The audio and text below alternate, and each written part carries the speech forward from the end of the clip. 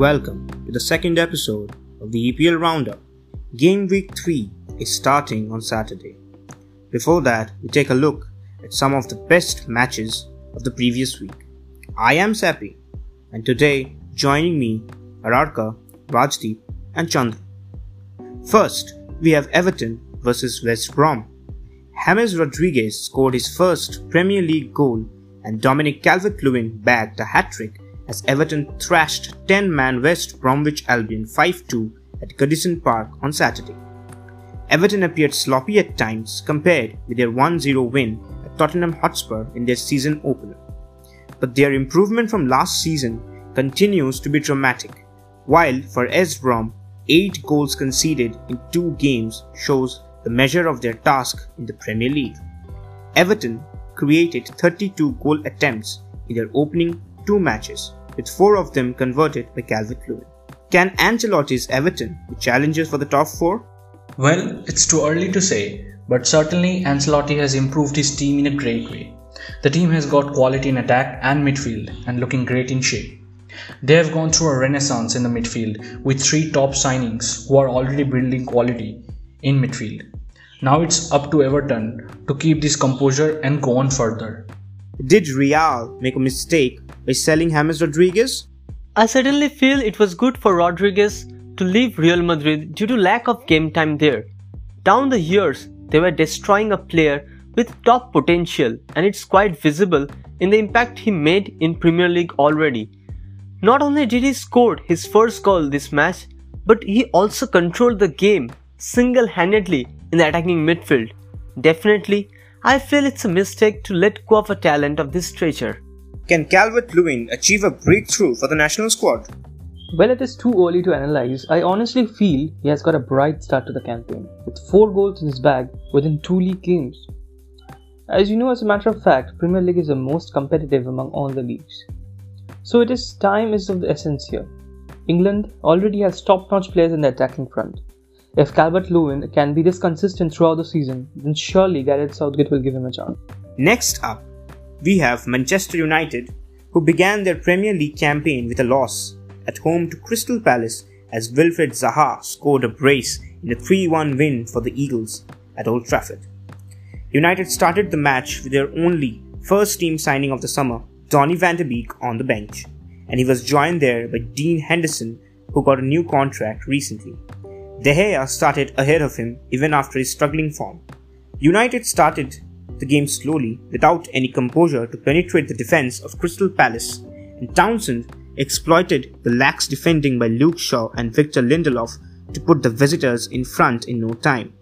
However, Van de Beek was the only good thing about the match for the Reds as he emerged from the bench after the break and scored, but not before Palace had doubled their lead through a controversial Wilfried Zaha penalty and restored his team's 2-goal lead in the 85th minute. Do you think the United's defense is getting worse every day?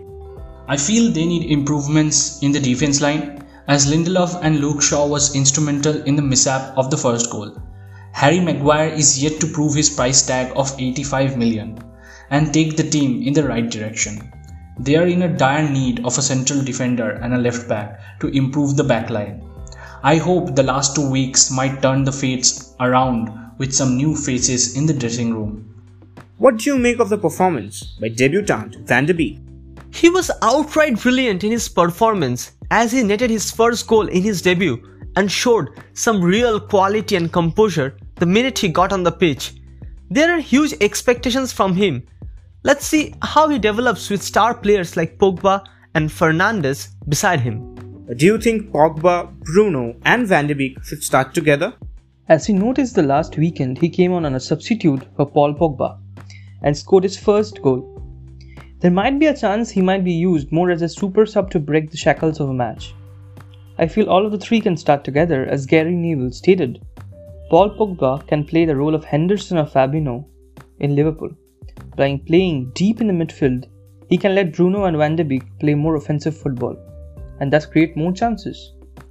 So let's wait until we get to see all of 3 of them playing together. Tell me, where do you feel the Red Devils need to invest? After watching the disgraceful performance at defense this weekend, I certainly feel they have a lot of positions they need to strengthen on. They need at least 3 more signings to stand a chance to challenge for the title after Van de Beek being their only signing this summer. They need a left back, a centre back and a right wing. Lindelof has turbulent seasons since he joined from Benfica and lacked consistency. While Luke Shaw's injuries have caused a lot of predicament and they need someone experienced in that position to compete for the first team start. They also need some experience in the right wing, though Greenwood had a brilliant season last year. Now, let's take a look at the London clubs. We had the London derby, Arsenal vs West Ham. The Gunners bet the Hammers 2-1 thanks to Nketiah's late strike. Lacazette scored the first goal for Arsenal. But it was not the Arsenal under Arteta that we knew about. They were incredible against Fulham, but West Ham showed their flaws. They were lacking the crispness of passing. Granit Xhaka and Dani Ceballos have been showing good standards for Arteta since lockdown, but they both struggled against a compact West Ham, who gave them very little time on the ball. Arsenal's plan to create situations with Ceballos actually didn't work. The midfield was cut open as Xhaka failed to provide cover as a defensive shield. They even couldn't gain control of the game, which resulted in West Ham's 17 shots on goal, compared to Arsenal's 7. Alexander Lacazette and Aubameyang were often left isolated. Even Willian wasn't as bright as his debut. Even going forward, Arsenal didn't find their natural pace. What do you think? To some extent, that is West Ham's credit. They started with 5 at the back and were defensively better than their opener against Newcastle. Artur Masuaku and Ryan Fredericks acting as wing-backs provided more defensive solidity. Though Lacazette scored his half-century, he was struggling. In the previous seasons, he didn't score enough goals, but his work off the ball and his ability to link up play made up for it. This season, the role has reversed. He has 2 goals from 2 matches now, but he failed to shine against West Ham as his usual link and hold play were not there. He was replaced by Nketiah later in the match. The defense was itself shaky today, don't you think? Gabriel didn't look as commanding as his debut against Fulham. He was almost caught handball, which was ruled out by the video assistant referee. Saliba is not yet fully fit to start. I hope there will be certain improvement with him in the starting lineup. Don't you think the left hand struggled in the absence of Tierney? There was a sudden change in the lineup just before the kickoff, as Tierney was withdrawn in the warm-up with a tight hip. There is a difference in the quality of Kolasinac and Tierney. Arteta's pseudo back 4 works well due to Tierney playing both as a centre back and a left back. He is good with the ball and can also create chances. Kolasinac struggled to give what Tierney offered. Ahead of the break, Saka struggled a bit defensively. He started in the place of Maitland-Niles. They lacked chemistry. But Saka should be thanked for the 3 points which the Gunners got. Saka contributed largely to both the goals. Arsenal's side suddenly looked alive in the 25th minute when he released Aubameyang down the left. A wonderful cross by the Arsenal's keeper, and Lacazette headed his 50th goal for the Gunners. The build-up of the winner also came from Saka's foot. He went infield from his wing-back position. There were 8 blue shirts behind the ball, but he managed to pass it to Ceballos, who was onside. He passed it generously to Nketiah, who finished it for the Gunners. There was a bust-up between Nketiah and Ceballos during the warm-up before the Fulham match. It was a different picture against West Ham. Things like that might happen during warm-up or practice. Rough tackles set everyone's mood off. They are professional footballers and they acted like professionals. They combined to provide the crucial goal. Southampton hosted Tottenham at the St. Mary's Stadium. Tottenham won the game 5-2 with Heung-min Son scored 4 times and Harry Kane bagging 4 assists and his Premier League goal this season. Danny Ings restarted his stellar form, scoring a double against Spurs, scoring 1 from the spot. Tottenham looked better than their opener. Are they going back to their best? Tottenham had an incredible match against Southampton. Southampton lacked pressure on the ball, which made the job a lot easier for Tottenham. Tanguy Ndombele is finally being worthy of his price tag. In back-to-back matches, he showed his class in the middle of the park.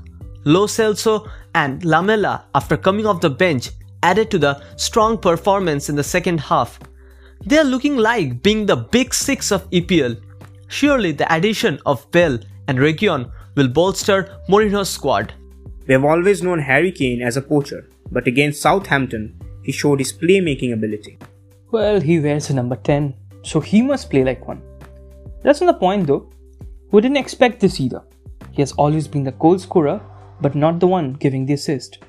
Even in the last season, he had 2 assists, and in this single match he assisted 4 to Son.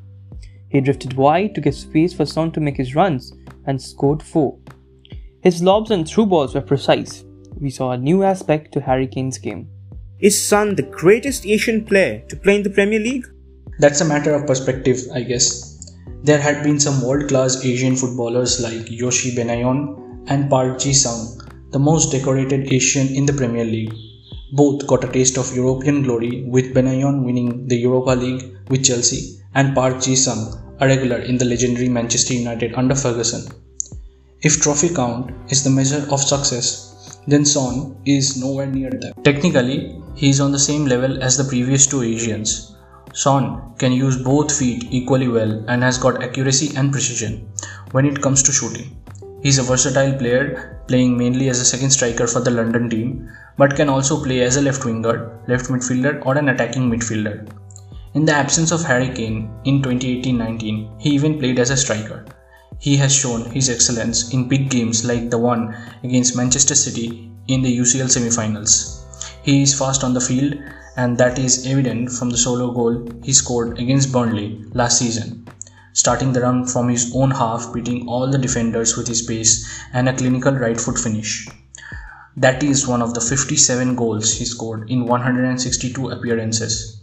He has also laid down 29 assists for the teammates. He is the highest goal scoring Asian in the Premier League. I am not sure if he is the greatest Asian of all time in the Premier League, but he is undoubtedly the best Asian forward to ever play in the English top flight. Dele Alli was omitted from the Spurs side and his links to PSG. Dele Alli is the only attacking midfielder in the ranks of Mourinho. There has been a dip in his form. He was substituted in the home match against Everton and hasn't played a single minute in the Premier League yet. According to certain reports, he has been linked to a move to PSG, but Mourinho sees him staying. Dele Alli has been inconsistent since his arrival from MK Dons. He might not get much minutes under the Portuguese, but every time he's on the pitch, he must show what he can do. Ali might form a dream partnership with Mbappe and Neymar, but I don't see that move happening anytime soon.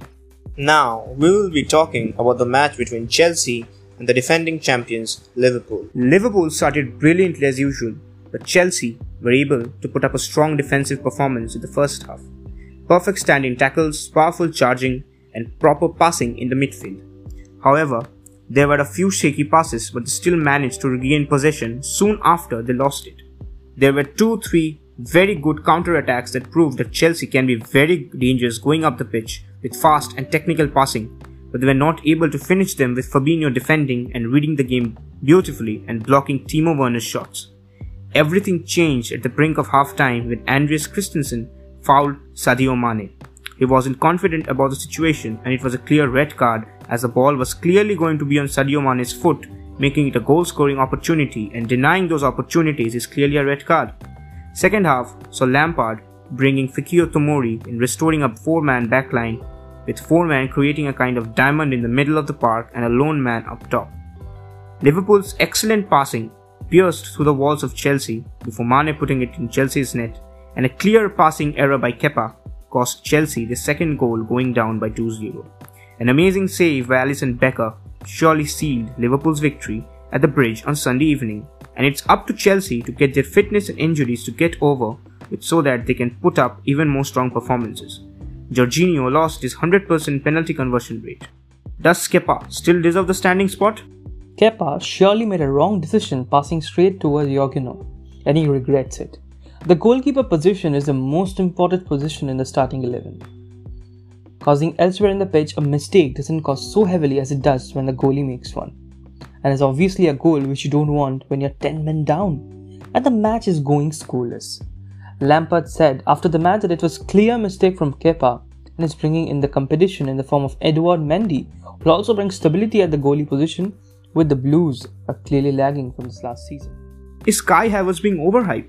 It's always a pressure on a player when there is a hefty price tag attached to their name. Havertz mentioned that he's not taking any kind of pressure, but a player who was on a holiday enjoying his vacation and then coming on to play in a different league, it surely needs some time to understand how the Premier League works and adjust with the pace and physicality of English football. And it's not just him, it's with the whole team. They haven't had pre-season and they are not yet fit. The tie with Barnsley will be a very important game to raise their fitness level. So yeah, every one of them needs some time to settle in and gel with the team, building up chemistry. Why is Rudiger out of the squad? As Frank Lampard said after the match, that he has 5 centre-backs with him right now and he had to choose someone over the other. He makes his decision to choose the squad over how well the players perform in the training session. And there are only 5 spots for the substitutes, so someone had to take a step back, and it was Rudiger for the match against Liverpool. That does not mean that Rudiger's future is in doubt. He clearly is a strong defender who had led Chelsea's defense centrally and under Sarri and under Lampard at the start of previous season, but it wasn't his best season last year. This year he'll be looking forward to work hard enough to be in the starting 11, competing with the likes of Zoma, who seems to be a clear starter, with Thiago Silva, who will start once he's completely match fit. Will this Chelsea team look different after all the new signings be fit? Yes, obviously the game against Liverpool showed how Chelsea lacked creativity, and they needed a natural winger like Ziyech who can put up accurate long balls, which Cesc Fabregas has done for Chelsea in the past few years, and the likes of Pulisic who can be a solid man going through the defence, taking the responsibility in his own hands. The midfield was way too defensive, as Kante is a purely defensive midfielder who is amazing to watch every time with Jorginho, who failed clearly to put up an impressive performance in passing the ball backwards, and also Kovacic. All 3 of them were too defensive, leaving the top 3 clueless up the pitch. Frank Lampard has 5 actual starters who can change the game and bring in a new dimension, but they are out with injury and inappropriate fitness level. Once those players are back, Chelsea will definitely look a great team to watch both in Premier League and in Champions League. The last match of the day is Manchester City against Wolverhampton. We saw the vintage Guardiola City in this match, unlikely of the previous year. Sergio Aguero, Bernardo Silva, Ike Gundogan, Alexander Zinchenko and Joao Cancelo were missing but are expected to return in the next match. They created a lot of chances and carried and passed the ball among themselves, and they soon gained the deserving 2-0 lead at the end of the first half, with De Bruyne converting a penalty and Foden finishing the chance created by De Bruyne and Raheem Sterling. Wolves tried to fight back the second half. Jimenez scored a goal for Wolves, but Gabriel Jesus' goals ended their hopes. City won the match 3-1. Even after David Silva leaving, we say a productive Manchester midfield. They still have De Bruyne. He can be considered to be the best midfielder of the last few years. They have also got Sterling and Foden helping him out from the wings. Moreover, Pep's tiki-taka helps them to flourish. I didn't find any flaw in today's game of City. How was Nathan Ake on his debut? He showed his class against Wolves. He had a pretty decent game. His 3 tackles and 6 interceptions were not great defensive numbers, but they were alright considering his first game for City. But City need another centre back for a starter, otherwise it would be very difficult to regain the title. Is Rui Patricio one of the most underrated goalkeepers? Rui Patricio joined the Premier League side Wolverhampton Wanderers from Sporting CP in 2018. Since joining the Premier League, he faced 267 shots on target and saved 185 of them with a save percentage of 68.5. Though the numbers are not that impressive, but his performance on the pitch surely is. We must not forget that he plays for Wolves, who are not defensively superior. Wolves had an average of 48.3% possession and with a 59% tackle last season. In this match against City, he made some crucial saves, denying De Bruyne not once, but twice. Well, this marks the end of our second episode of the EPL Roundup. We hope you liked this episode. You can let us know about your honest opinions by contacting us on Instagram at Football Extra. Stay safe and spread love. Until next time.